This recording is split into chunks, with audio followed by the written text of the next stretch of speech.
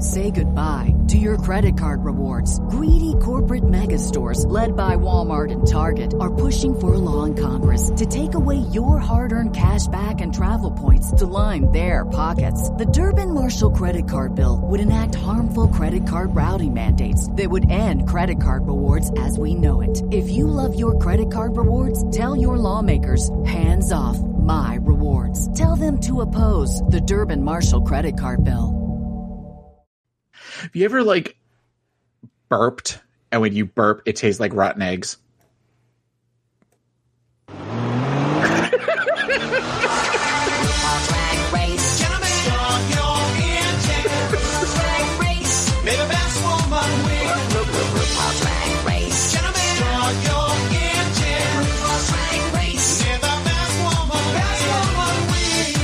Welcome to the RuPaul's Drag Race Recap Show for Season 5, Episode 3, titled Draggle Rock.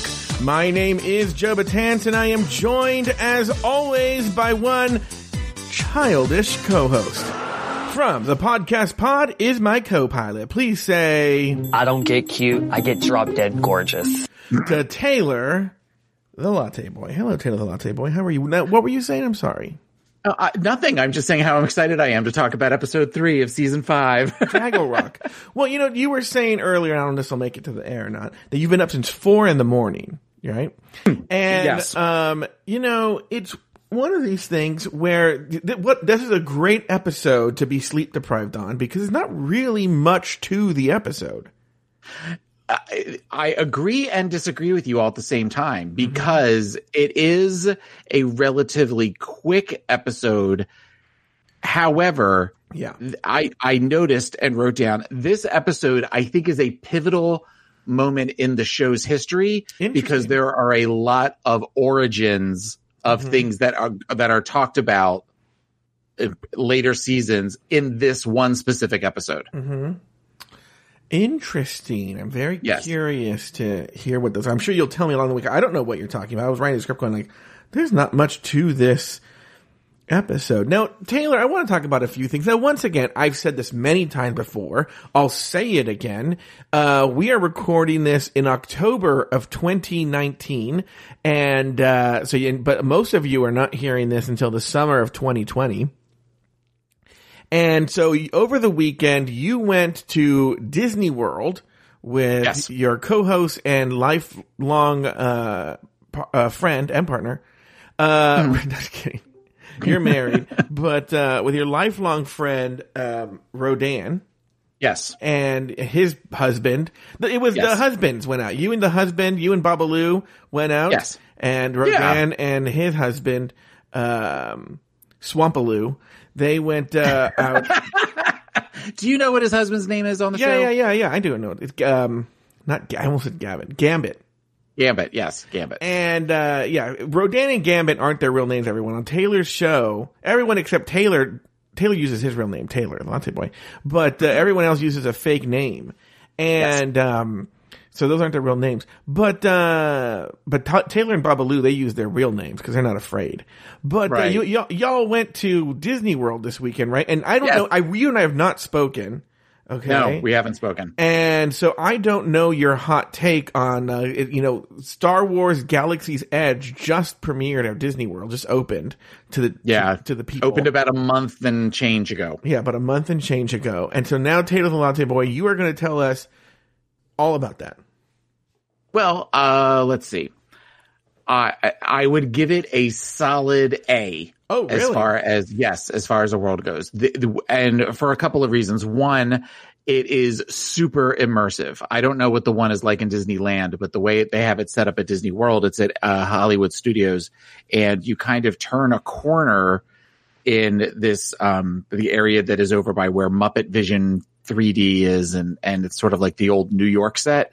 And as you turn, you go under this tunnel. As you come out, you're in this world that they have built up to where, with one brief exception, you can't see any of the rest of the park. So it just feels like they have it set up, especially with forced perspective and things like that. You feel like you're on a different planet, and you feel very much like you are in the Star Wars world as far as the architecture they use and the sounds that they use. At one point, they have things where it sounds like ships are going overhead. And it's funny watching everybody look up and expecting to see a ship at some point. Okay. And it was great. It was really great. With one thing that I did not like, but otherwise. What was the one thing you didn't like? There is a bar that we went into, and when you walk into the bar, well, first of all, the bar is packed, and we had to have a reservation to get into this bar. And you don't get a reservation to a seat; you get a reservation to an area that you stand in, and then the servers come over to you and bring you drinks. But you have to stay there if you want to get a drink. And if a table opens up, you can't go sit at the table. You have to stay where you are, and it's super, super loud. Now, that being said, when you walk in, it feels like you're in Mos Eisley in Star Wars. So you definitely get that feeling of where I was like, wow, I was completely blown away by that. Was there a character like B. Arthur who came out and sang a song? About everybody has to go home. Yeah. They have to leave. No.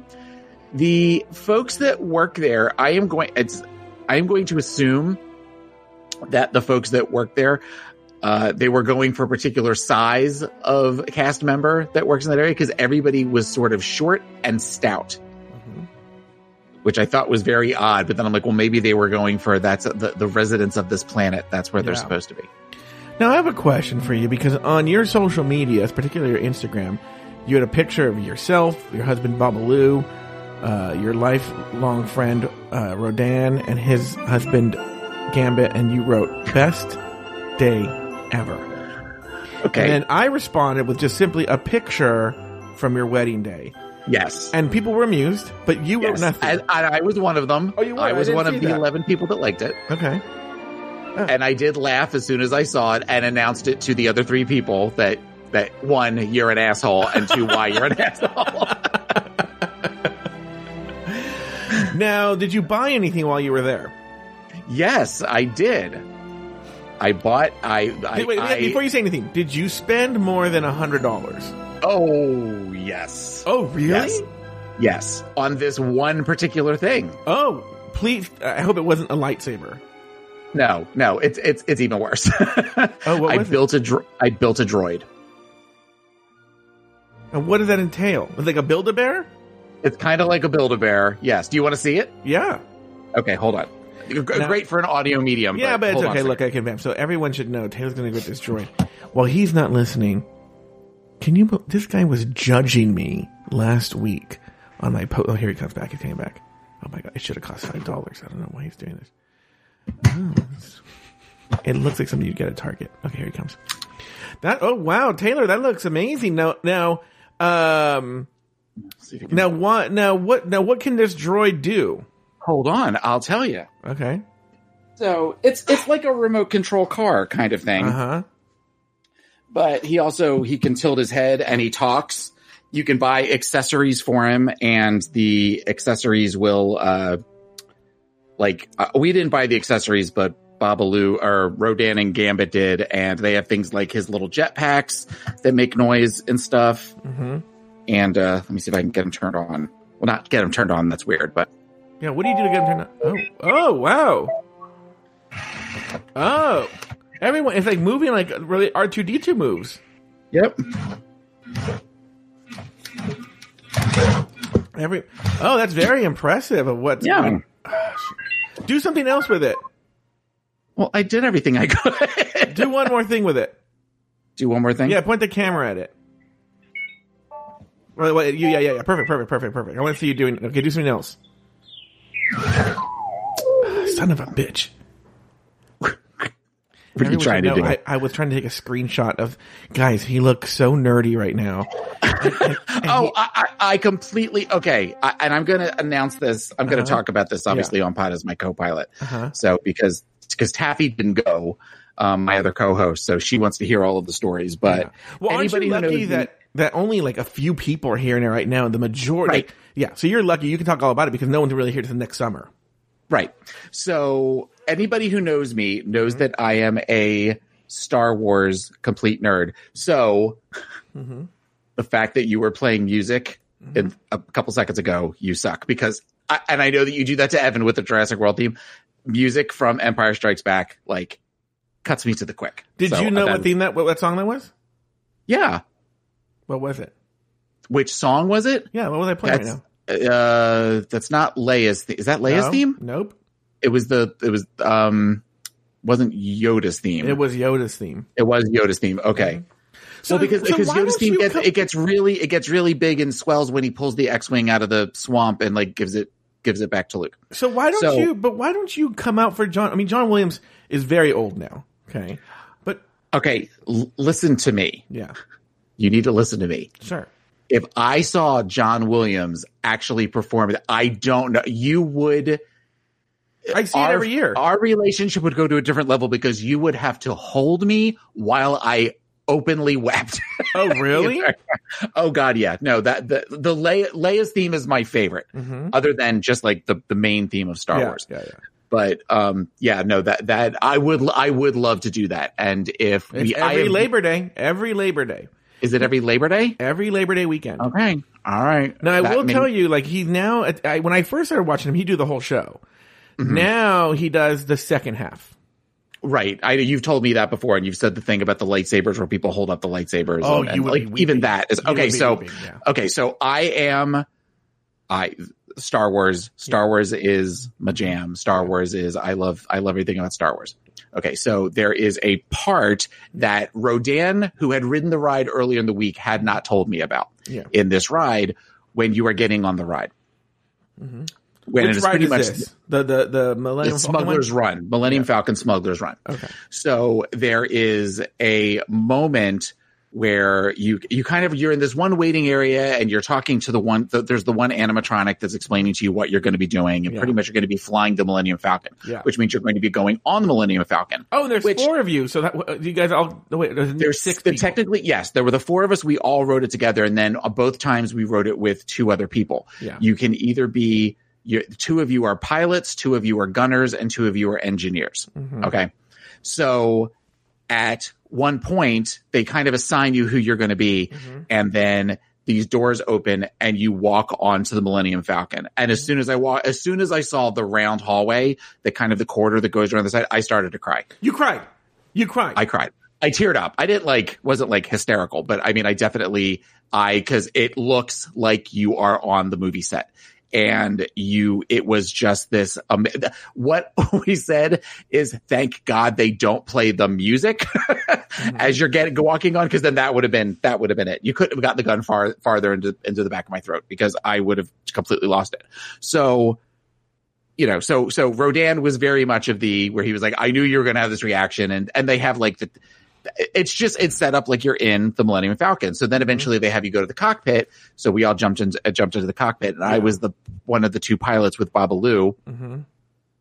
And then I happened to be on the side where at one point there's a voiceover that kind of is talking to you the whole time. And as lights flash on the control panel, you're supposed to hit the button and then things happen. So, and they keep a score the whole time. So every time you go on, sometimes you do better than others. And depending on how you actually drive the ship, how you fly the ship is how the ship actually moves in the ride. So it's very interactive.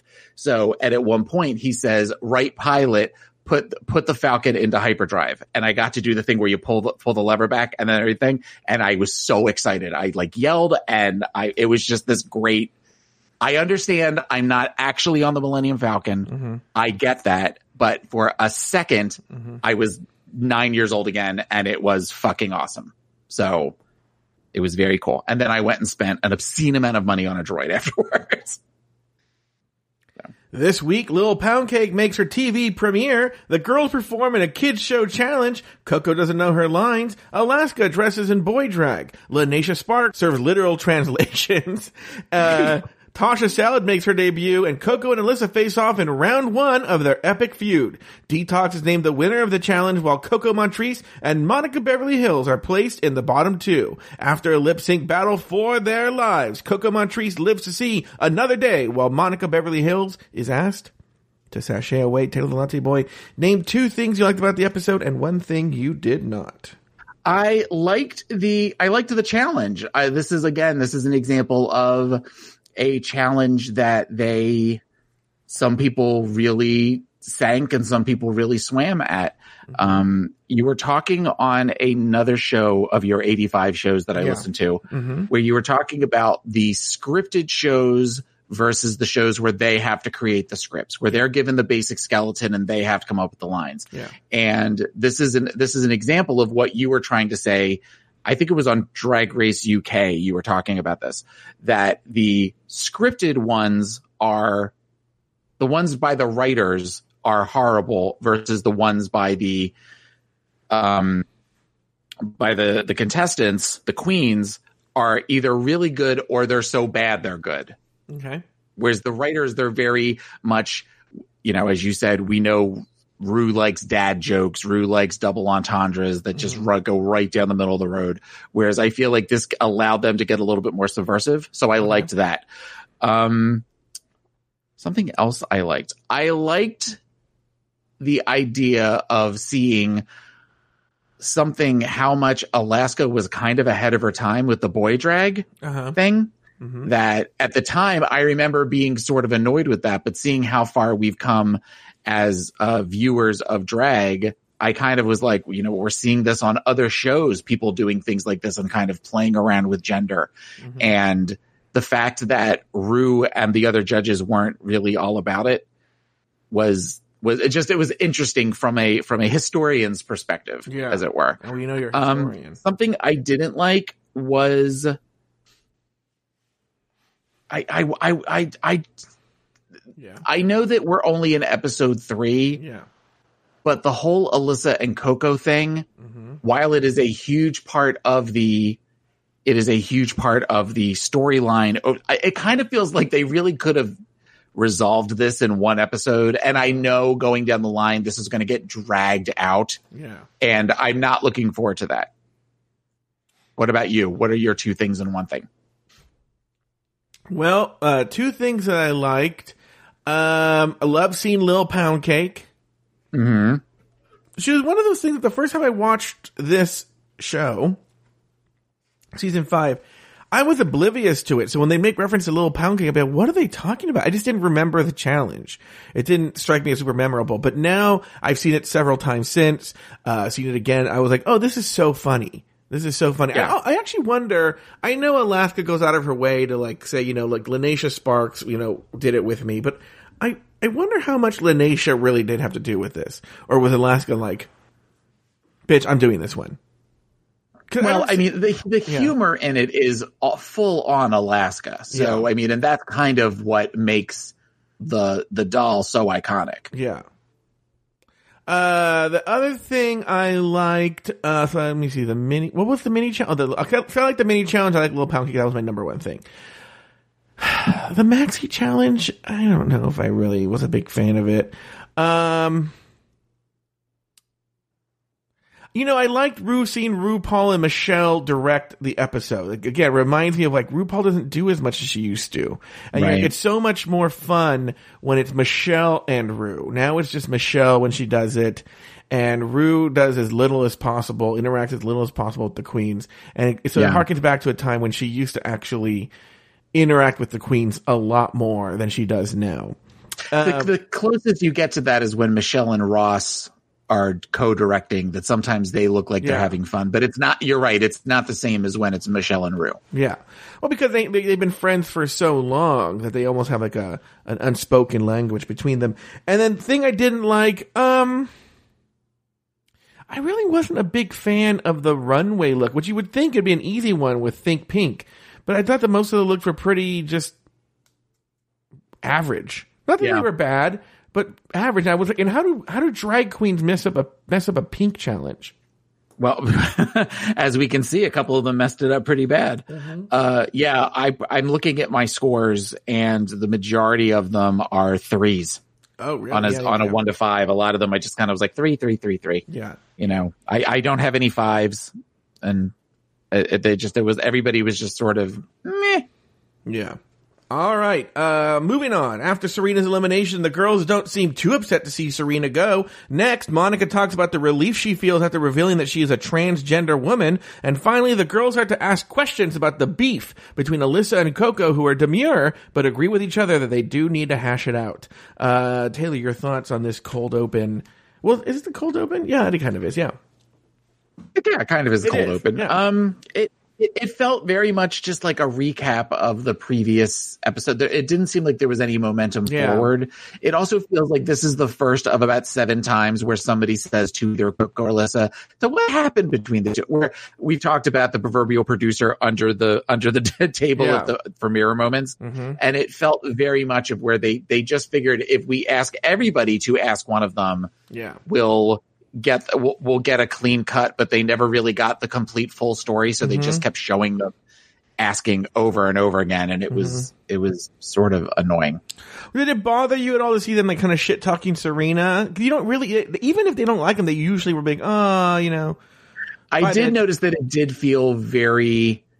I'm glad she's gone. And I think that speaks again to the rawness of we're starting to see, well, we definitely don't see them necessarily say shitty things about people after they leave for the most part. Even some people that would be classified as a villain on the set, we don't really see that anymore. I think if probably cured them all of that is Fifi. Fifi doing that, and then suddenly the mirror moment where they all appeared behind the mirror. They're probably all scared to death. That's going to be the twist. Yeah. I think at this point, Serena had made her bed and had to lie in it, and there was not really an opportunity for any sort of reconciliation. I mean, I kind of remember even when she left, there wasn't a big clapping or cheering for her or anything like that. When she left, it was sort of everybody kind of like, bitch, bye. Yeah.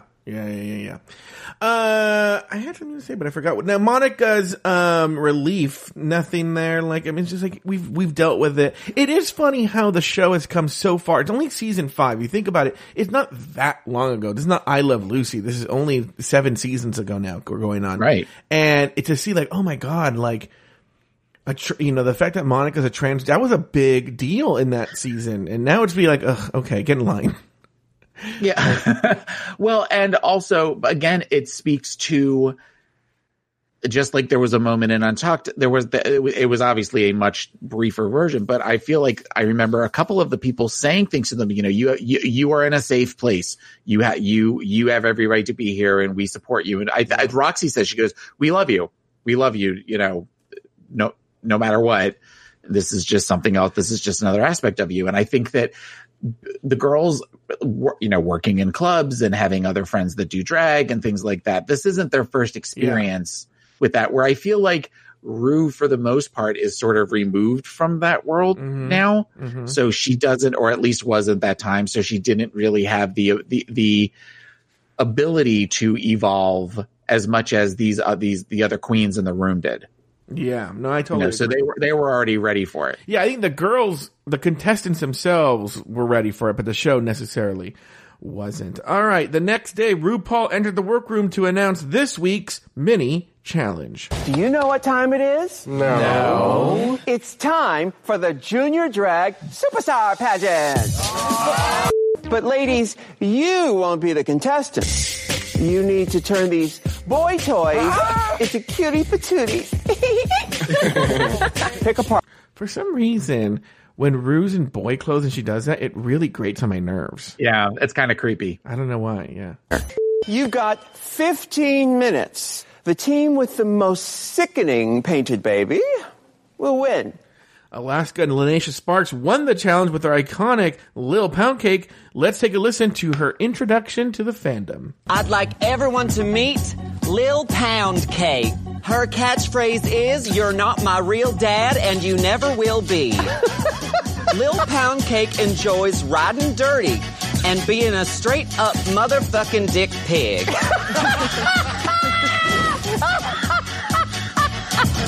That's a real Rue laugh. You don't get those that often. No. I knocked it out of the park. Yeah. I mean, compared to the other ones, it was so above and beyond what everybody else did. Mm-hmm. I didn't write any notes about anything that anybody else did. But again, this is the origin of Little Pound Cake. So who we've seen we've seen mentioned in the past. And then during All Stars 2, Alaska came out as Little Pound Cake for her reveal and a reveal. Yeah. Could you name any of the other little dolls? No. I feel like there was one that was kind of funny, but I also knew, I remember the line, her catchphrase is, "You're not my real dad and you never will." But like that I remember that thinking that was a very clever thing for her, that being her catchphrase. I couldn't tell you what any of the other people did. Monica Beverly Hills and Coco worked together, and they had Patty Park Place. Okay. And that's where Coco made the shitty comment about Alyssa. Yeah. Alyssa and Honey Davenport had Savannah Lee. Okay. Yeah. Ivy Winters and Vivian Panay had Watermelon Honey, which makes no sense. Jinx Monsoon and Jade Jolie had Tina Lou Devereaux. And then I wrote down Detox and Roxy's weird. I don't think this is right, but Vaseline and Roxo? That sounds, they kind of combined their names in a weird way. But I couldn't tell you anything about the dolls. I just wrote down the names. The only one I remember is Little Pound Cake. All right. So they won, and then next RuPaul announced this week's main challenge. Now for this week's main challenge, you'll be creating lovable, eccentric characters for your own hipster television shows. Your target audience is the young and the young at heart. So your program should be both entertaining and educational. You'll be working in two groups, Linacia and Alaska. Since you won the mini challenge, you'll be team captains. All right. The teams were assigned as follows. First, Team Linacia included Linacia Sparks, Honey Davenport, Coco Montrese, Jinx Monsoon, Ivy Winters, and Jade Jolie. Team Alaska had, of course, Alaska. It had Detox, Roxy, Vivian Panay, Monica Beverly Hills, and Alyssa Edwards. Taylor, your thoughts? Well, we already discussed the mini challenge, but your thoughts on the main challenge, how the team, you like the main challenge and how the teams were divided. I think we were going to talk about the mini challenge here, but any other thoughts before I move on? I was surprised that Alyssa was picked last. I thought, yeah. What do you think that was about? Well, okay, and I kind of feel like part of this is, though they were not obviously privy to the edit that we would get, I feel like this episode in particular, they're kind of painting Alyssa to be, if not the villain, sort of the bully. And as we talk about the Alyssa Coco stuff, I have a lot of thoughts about that as we get a little bit further in. But I think that I'm assuming that at this point they'd already had a couple of challenges under their belt, and they've sort of seen what Alyssa's like, and maybe they just didn't want to have to deal with her. Well, I do think Alyssa, is high maintenance, and I think they've probably seen that, and they were like, I don't want to deal with that. But you're right. I'm looking at the list, look at Linacia, because this is the order they did it too. She chose Honey, then Coco. Why Jinx wasn't snatched up first, I don't know. With Linacia, but she did choose Jinx eventually. Then it was Ivy and Jade. And then, Alaska obviously went with Detox and Roxy first too. But then she went to Vivian and Monica Beverly Hills. But again, saving Alyssa for last. Yeah. Well, I mean, she was second to last, but I think that Linacia knew not to put Coco and Alyssa on a team together. Yeah. They were all saying, don't pick Coco. It almost feels like when you look at the list, especially in the beginning, it's the one team, Alaska's team, is much stronger. Yeah. As far as just in personalities versus looks. Now let's talk about two things here. First of all, you said you have a list of like a bunch of firsts and in pivotal episode. Has any of that happened yet? Yeah. Oh, what? Little Pound Cake. Oh, Little Pound Cake. Yeah. Anything else? Okay. Not yet. Okay. Now another question. I know you don't like bullies. You have a particular aversion to bullies. Yeah. All right. And what's funny is I don't remember clocking this in the early days of when I first watched season 5, but now I wouldn't say that Alaska talks at the level of bullies yet, but they're definitely like mean girls. Oh, yeah.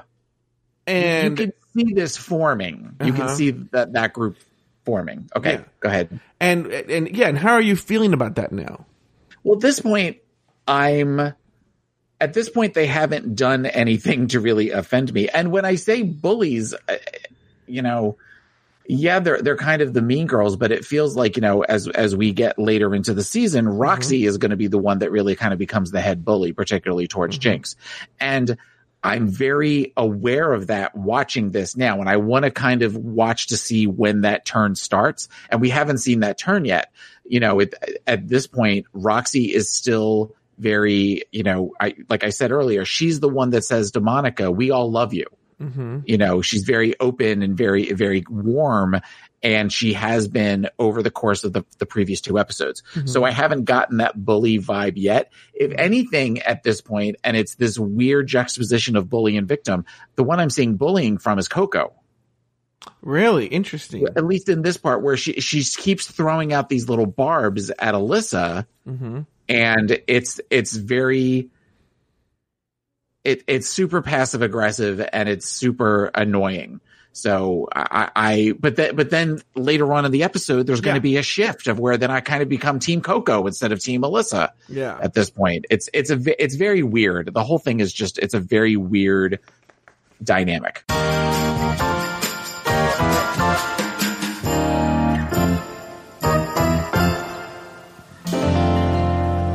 We'll be back right after this.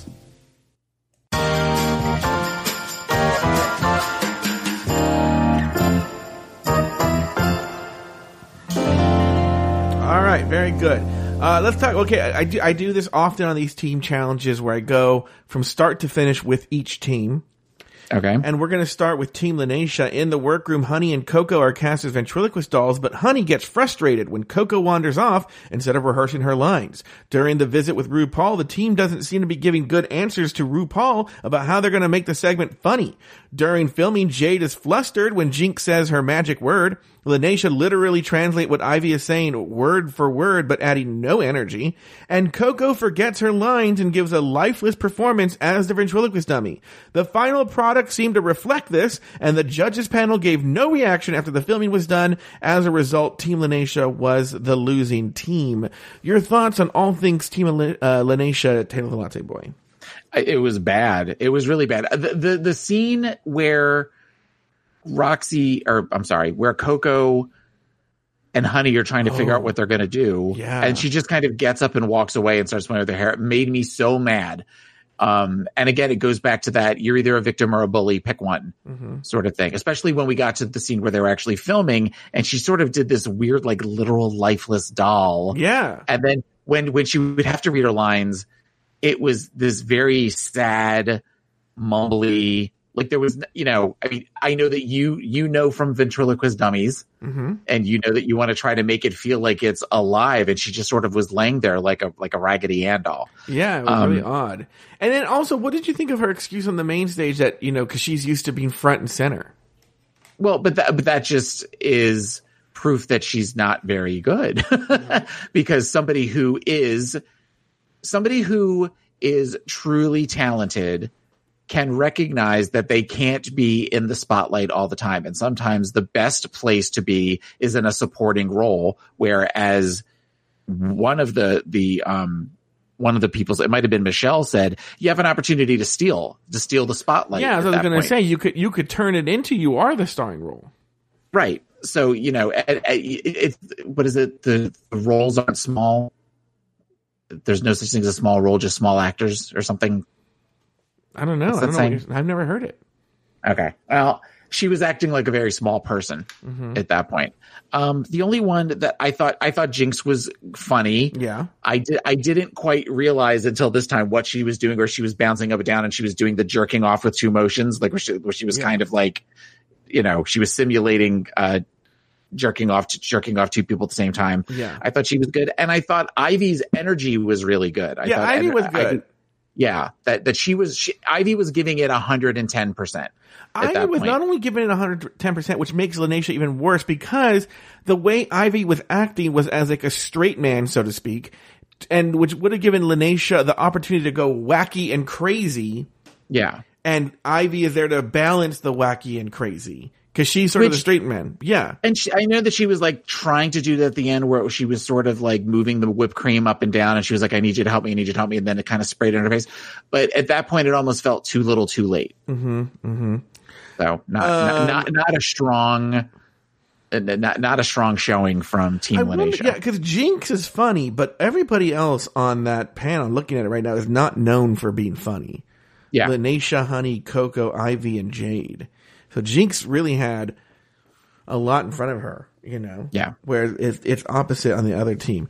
All right, let's talk about Team Alaska. In the workroom, Alyssa gets assigned the role as the cross-dressing farmer, and Alyssa isn't having it. Detox confesses that Alyssa is frustrating her with her inability to be a team player. During the table visits with RuPaul, the team shares that Monica will be giving the lesson of the day, but no one is able to tell RuPaul precisely how they're going to teach that lesson of the day. During filming, RuPaul and Michelle seem nonplussed by the idea that Alaska is dressed in boy drag, and Monica's inability to deliver her lines leaves Ru and Michelle unimpressed. The final product revealed some clear winners and losers. Detox and Roxy impressed the judges with their characters, while Vivian and Monica were disappointing. Alaska amused the judges, but they were bothered by her choice to don boy drag. In the end, everyone was pleased with the final product, and Team Alaska was clearly the winner. Taylor the Latte Boy, your thoughts on Team Alaska? Do you feel like what she was doing was boy drag? I'm just going by the storyline of the episode. I agree with you in that it's actually bordering on cringy how mean and unaccepting RuPaul and Michelle were. How, not blindsided, but ignorant. It just kind of showed an ignorance on their part. And the fact that they kept talking about it over and over and over again. It feels like it really kind of stuck possibly in Ru's craw that she was doing that. But when you look at it, I mean, that's to say that drag can't be overalls. You know, Lord knows they've done, they did a thing this last season of where they all had to do some country jamboree where they were all on hay bales and that sort of thing. And they were all wearing denim and tank tops and stuff. The only difference is that they had big crazy hair and big boobs. But ultimately, you can do drag that's overalls and a tank top. She had her hair slicked back in a certain way, but she was full makeup. Look, here's the deal. You know, they make a comparison to Pee Wee Herman, right? Yeah. Like she's just doing Pee Wee Herman, but Pee Wee Herman's essentially doing drag. Yeah. Pee Wee Herman is a character in drag, essentially. It's a very androgynous character. There is makeup. There is a sort of femininity to that character. I mean, like, and two, it's so funny because in the very next season, in one of my favorite episodes of all time, to be honest with you, Drag Me to Hell, is that what it's called? Drag Her to Hell or whatever. But remember they wanted April Carrion to be in boy drag? Yeah. And then they're like, and then they criticize her for not being enough not being enough boy drag. You know, to be too feminine in the boy drag.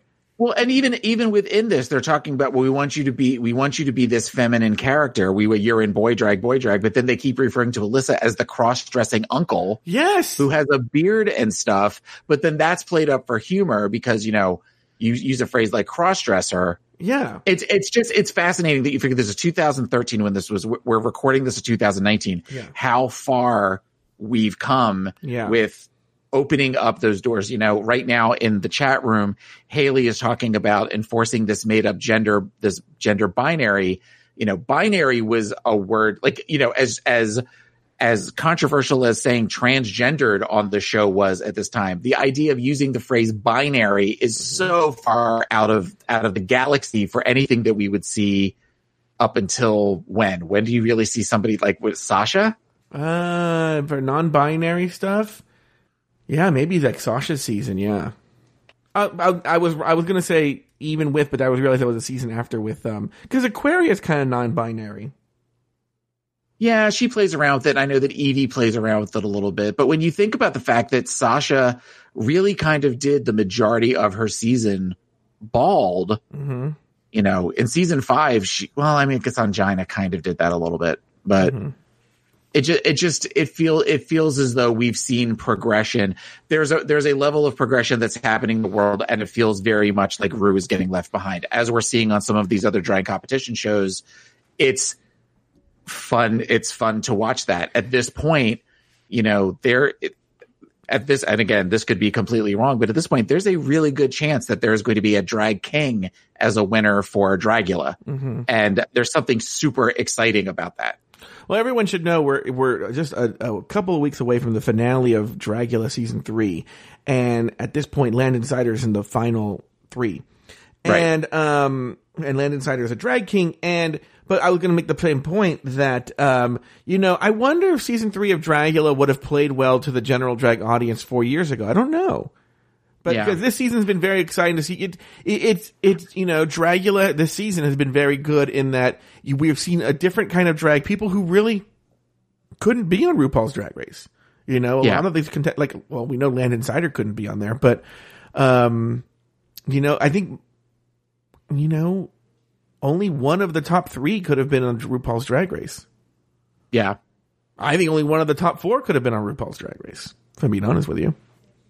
Yeah, I mean, I even think at this point, the other of the 3 could have possibly been in, but would have been one of the first ones to go. Yeah, I think Priscilla at this point would have been one of the first ones to go. Mm-hmm. But it's so getting back to the show we're actually talking about. But don't you think that Dragula makes RuPaul's Drag Race seem a little antiquated now? Yes, and I get that feeling watching. As again, we're recording this in the fall, watching Drag Race UK, it feels very, there's something very precious about it now that there wasn't before we started watching some of these other shows and seeing things that are a little bit more exciting, a little bit more on edge, a little bit more, something different. I mean, I'll even give, as much as we can't stand this Camp Wanakiki show, they have had people outside of the realm of just the very ultra feminine queens. Mm-hmm. They had a drag king, they had a trans drag performer, and in that regards, while I didn't necessarily think their drag was up to snuff, it was interesting to watch that. It was seeing something different. It was seeing something new, and that was exciting to us. Here's the funny thing is, so right now Camp Wanakiki season 2 just ended and Tora Hyman won.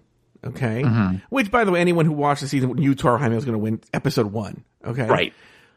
But I wouldn't call her a big girl, but she's a thick girl. Right? Yeah. Plus size. Huh? Plus size. And I don't think she could ever win RuPaul's Drag Race. Which sucks because she pretty much from episode 1, you're like, well, that's the only one that gave a thought about what she was going to bring. But, I don't know that she would be, she would go further than Priscilla Chambers, but she wouldn't make it to Snatch Game. No, she would not make it to Snatch Game. And I don't think it's because the contestants on RuPaul's Drag Race are any better. It's because it's the way RuPaul's Drag Race works. In fact, I was going to say, it's so funny in 2008 or 2009 when the show premiered, it seemed so cutting edge. And now it seems like the Werther's original of these drag competition shows, of which there are only 3, but yet I still feel it's, well, no, because even on their own brand, I feel Drag Race Thailand is pushing the envelope a lot more than the flagship show. It's just the shows that have RuPaul in them, she pushes the envelope very slowly. Yeah, well, I feels very much like at this point, and it's probably not fair of me to say this, but Ru knows she's got a steady income coming in. She's not going to do anything to rock the boat. She's not going to, she knows, we know Drag Race has probably only got another couple years in it before people really, especially with the amount of content they're throwing at us all the time, that fatigue. I mean, we talked about fatigue setting in at the end of last season, and that was when there was only 2 seasons, let alone, all of these other things that are going on. I think at this point, she's just happy kind of having her show where she gets to sit next to Michelle and she gets to pick somebody that she really likes and focus on just doing, if it ain't broke, don't fix it. Well, but what she's not recognizing is there are members of this community that love this show that are saying to her, some of the nuts and bolts are starting to fall off. You need to do something to kind of fix this up because it's starting to look like the rusted old heap in the back of the scrapyard. Yeah, no, you're right. All right, it's elimination day and the girls are getting ready for the runway. Jinx's grandma was very supportive of baby Jinx, but the segment belonged to Coco and Alyssa, who had it out right in the workroom. Now, Taylor, I've actually pulled that fight. It's not very long. Once you take out all the confessionals and stuff, it's a minute and a half. Let's use your mental health professional arm here, and let's go through this. Here we go. We competed at Miss Gay America together. Huh? They crowned her. I ended up having to take over the title.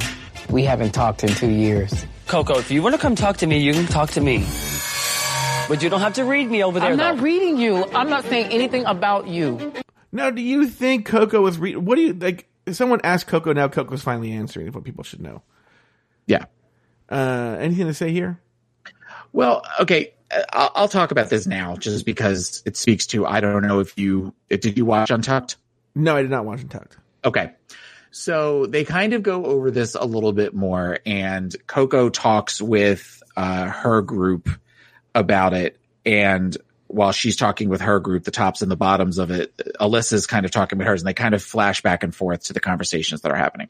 Mm-hmm. And it feels like Coco was put in one of those spots that it was a no-win situation. Mm-hmm.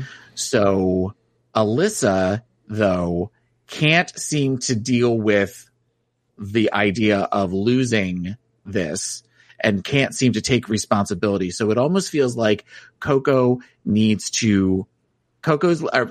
living in this world of delusion. Mm-hmm. Of where she was the wronged victim here. Mm-hmm. So, but when you have somebody who knows the real story, and I feel like Alyssa kind of knows the real story too on some level, who's getting ready to spill the tea to everybody else in the room, she's got to change the narrative. And she's got it where she's almost trying to gaslight the room. Mm-hmm. You know, it's very similar to what we're seeing in our current administration of where if we just say things loud enough and if we just say things over and over again, it starts to become the reality for everybody. Mm-hmm. So I feel like at that point, because it's not like where she's doing the whole, so Alyssa couldn't do what she wanted to do and all this kind of thing. She was just saying, this is what happened. This is what I had to do. And you see Alyssa immediately go, if you're going to talk shit about me, come say it to my face. Well, she's not talking shit. She's being factual. Mm-hmm. She's showing, if anything, low emotion at this point. Like she's almost trying to not rock the boat. She's just trying to answer the question. We see this more also later on in Untucked, where they're both talking about it, and then they come together and they have yet another conversation about it, of where like Detox brings it up. Mm-hmm. But at one point, Coco says in that conversation with Detox, she's talking about so she couldn't do her duties as Miss Gay America. So I was first runner up. So they had me come in. To which Detox says, well, what did she expect you to do? Just kind of give it up because you were friends? To which it sounds like Alyssa's saying, yes, that's what I expected you to do. I expected the entire thing to go away. And the fact that they removed Alyssa talks about they removed her face off of the website and they had Coco appear in the gown that Alyssa wore for the photos and all these different things. It sounds like Alyssa's hurt, but she's focusing her energy on Coco where it needs to be focused maybe on herself and her decisions that she did, but she can't seem to do that. So instead, she's very passive aggressive in saying things like when she's talking in Untucked, she's talking about, she's again changing the narrative where she's saying, you know, I was third runner up all these different years and Coco never even placed. And Coco went, no, I did place, which is something that can be looked up, that can be documented. And Alyssa just rolls her eyes and goes, well, anyway, you know, and says all these different things. Another thing that I noticed that Alyssa does is when Alyssa's talking about any of the other queens in the room, she says she. When talking about them, unless she's talking about Coco. And then she says he. Interesting. And there's something super cunty, passive aggressive about that. Mm-hmm. That is part of the reason that I've never been a huge Alyssa Edwards fan. Well, if you watched the Netflix documentary series Dancing Queen, you can see this. And this is very, very well known, and this is why Alyssa lost her crown. She wasn't showing up to gigs, and when she did, she was super late. But Alyssa's one of these people, she never takes responsibility for it. So it's easier for her to just not address the fact that she lost the title because she couldn't show up to required gigs she was supposed to go. She would just not go, you know? Yeah. And Taylor, do you know what it's like to be the person who, when a drag queen doesn't show up to a scheduled gig and then you take over because the other drag queen couldn't show up to that gig? Do you, that's where Coco was at. Do you know what that's like? Do I know what that's like? When a drag queen has a certain position and she... Yes, I do know what that's like. And you know what? What? That's absolutely right. And when I have talked to said drag queen refers to me as the reason she was fired. Yeah. Oh my God. I'm the Coco Montrese of Afterthought Meeting. Your eyes aren't as blue though.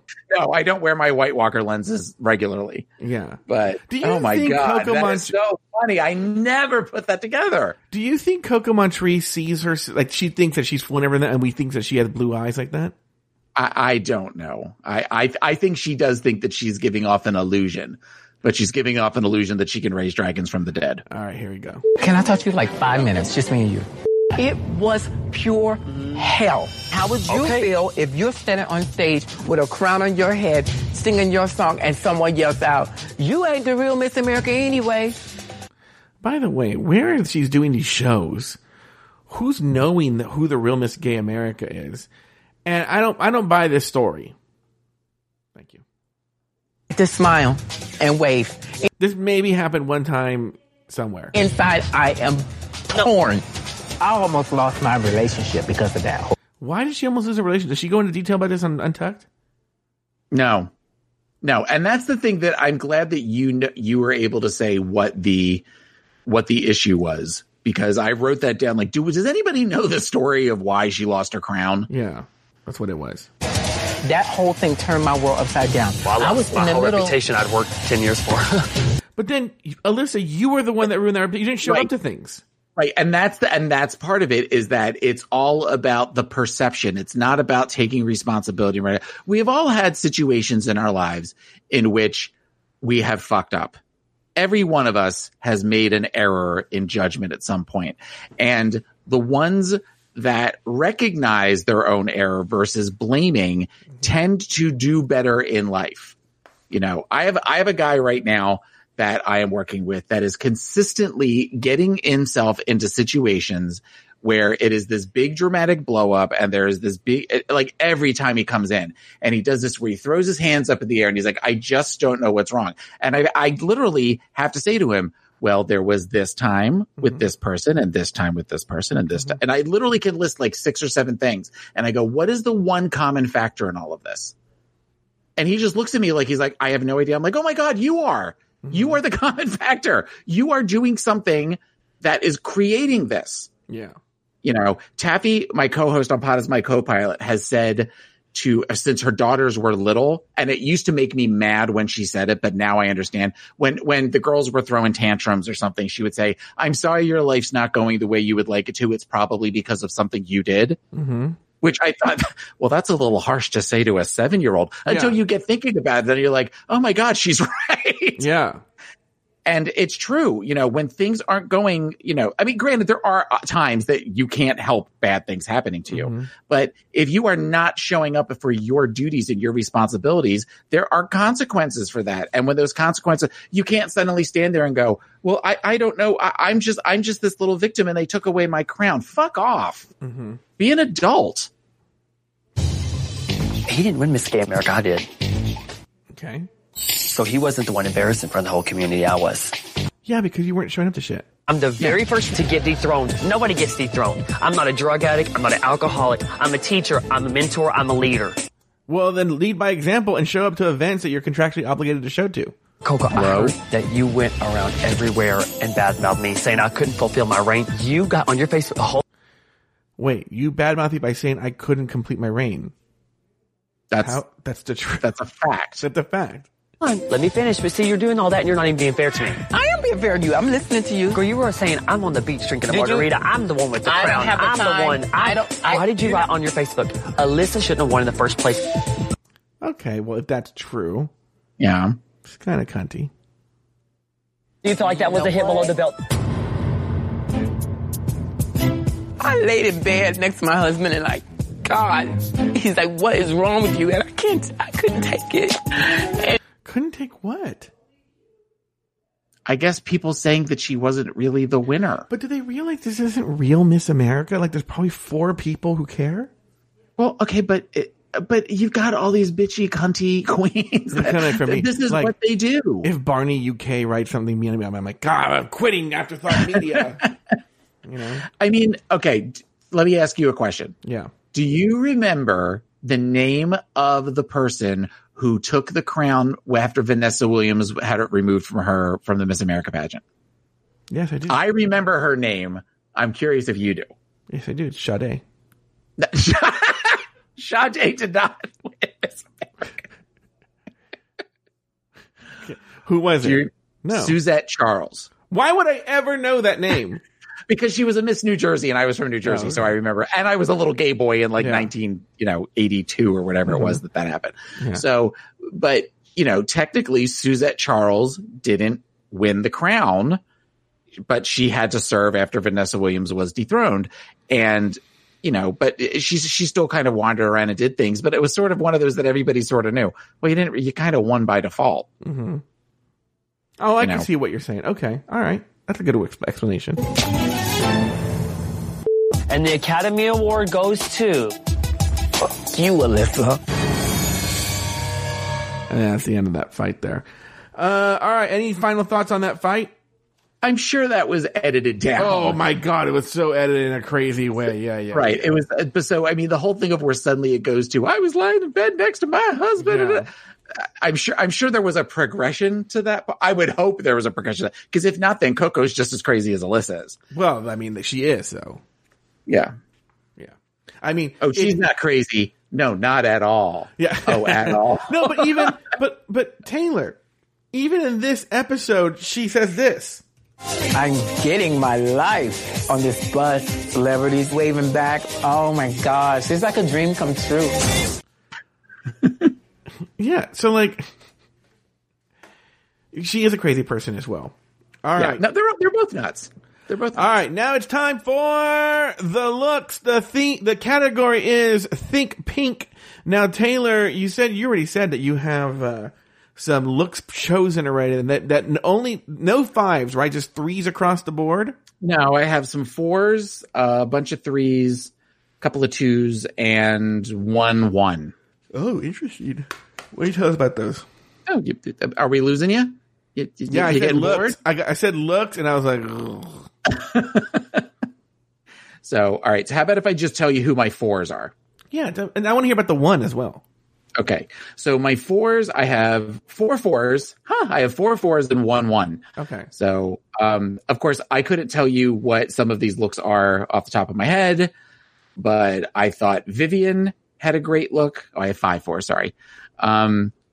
Roxy kind of had the flowy pink dress that kind of flared out the back. That was pretty.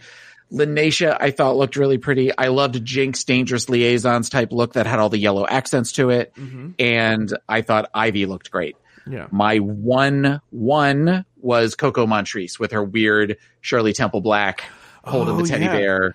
And it reminded me of the look she had on the first episode of All Stars 2. Yes, kind of that 30s style. Yeah. It's just sort of creepy. Because also the 30s weren't a really good time for African Americans. It's just a very odd, whenever Coco does it, it looks very odd. I think because there is a very strong fashion sense for African Americans in the 30s, but it's a different kind of fashion sense. Yeah. But it's beautiful, like that Cotton Club era sort of jazz inspired look. And I think it's beautiful, but she's doing more like a not only is it not black, it's very Caucasian. It's almost like you're doing Caucasian drag. Like just like, it's like what Shirley Temple would wear. Yeah. And it looks very, very odd. It would look odd on anybody. It looks odd on anybody, even white people. Yeah. I'll be honest with you. I think it's hard for a white person to pull off. Yeah, anybody would have. It just was a real mess. Yeah. So, did you have a favorite look and a least favorite look? I couldn't tell you anything about one of these looks. I tried. I had to at least try. I figure I get one of each out of you. No, and you know what's so funny is I pulled the looks for you and then I didn't share it with you. I'm so sorry. That's okay. Well, okay. And I also want to go back to something else, though. Yeah. This was the origin, also going way back to talking about the choose of Hedda Lettuce, who shows back up in. You mean Tasha Salad? Hedda Lettuce is an actual drag. Oh yeah, Hedda Lettuce is an actual drag queen. Tasha Salad, and this is also a. Oh God, there was a couple of other ones. Oh, this is also the origin of Sensational, which comes back in season 6. Yes. Okay. And there is also this, I think, is the first time that they use the phrase sitting on a secret. Oh, they did when? It's after the looks, some point after the looks. I do know that. I think it is during one of the, when it's Coco and Honey, when they're doing their actual skit, where at one point she talks about, you're sitting on a secret. Yeah. So those are some things that eventually show back up in later episodes that I feel like, oh, these are the origins of those things. Oh, look at Taylor the Latte Boy taking notes. All right. On the main stage, RuPaul named the safe girls, which included Lanacia Sparks. Before letting the girls go backstage, RuPaul let Lanacia know that had she not had immunity for this week, she would have been in the bottom.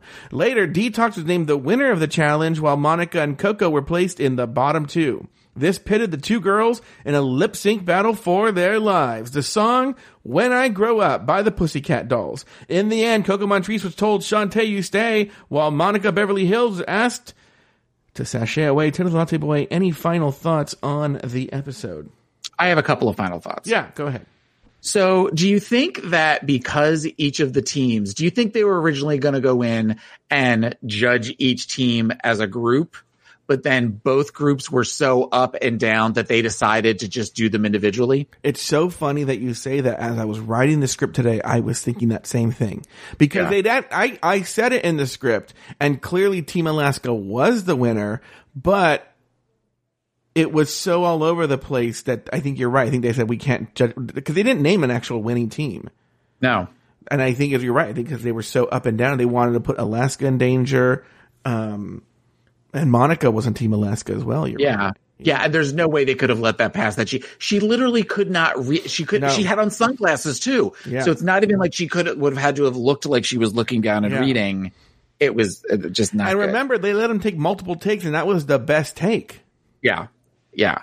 Another thing that the comment that Rue says to Lanacia saying, you're lucky you had immunity this week, speaks to why they need to bring immunity back. Because I feel like a statement like that hopefully would light a fire under somebody's ass, and you could see if they do have that quick descent like they did from one episode to the next, that it would hopefully give them something of where they would bring themselves back up. Because I feel like Lanacia's not around much longer, 1, maybe 2 episodes. Mm-hmm. So I would want to see I want to see immunity come back. I think it sets up good conflict between the girls as well when you've got somebody that can't be taken down. Yeah. So they have to work that much harder for her to lose immunity the next week. Yeah. And you get that little nugget of drama of Rue saying, you're lucky you had it, because if not, you would have been you up here. Similar to what we saw, the one real conflict that we had with, this season of Dragula, it was the one time somebody had the immunity key. Oh, yeah. Uh-huh. So, and that was something that came back. Imagine if they had a whole season, or at least, the first 3 quarters of, I know they've done this on shows like Project Runway, and they've done it on Top Chef. And then it becomes where it even ups the stakes even more, where at one point that the host comes out and says, immunity is now off the table. Yeah. So even then the people that had been sort of immune the whole time, then they have to work just as hard as everybody else, if not harder, to fall faster. Let me see. The last thing that I had to say was the little edit, again, kind of speaks to my feeling that the narrative is about Alyssa being the villain. When Coco is in the bottom 2, they flash to this one shot of Alyssa smiling in the background. That was just a really, it was, if she wasn't smiling in that moment, it was very cunty of the producers to put that in, because it really kind of reads her as this delusional villain. Well, it looks like a rough edit. It doesn't look like a smooth cut there. It looks like we're going to insert Melissa smiling. We are watching what the producers want us to see. Yeah, you're right. And they are definitely setting that up. Where if they're trying to keep it even as to either be, because even during the show, they kept doing the thing of where it would flash Team Coco or Team Alyssa. Like they wanted you to tweet that while you were watching. for them to flash that at the end felt very unfair. Wait, I didn't see. I have it on iTunes. Where did it flash Team Coco, Team Alyssa? When they're talking, whenever they are fighting, when there's the fight that you played at one point, the little flag comes up in the bottom and it says hashtag Team Alyssa. Oh, I didn't notice. And then during Untucked, at one point when Coco's talking, it comes up and says hashtag Team Coco. It might come up more. Mm-hmm. I just noticed it those 2 times, which brings me to another question. Yeah, go ahead.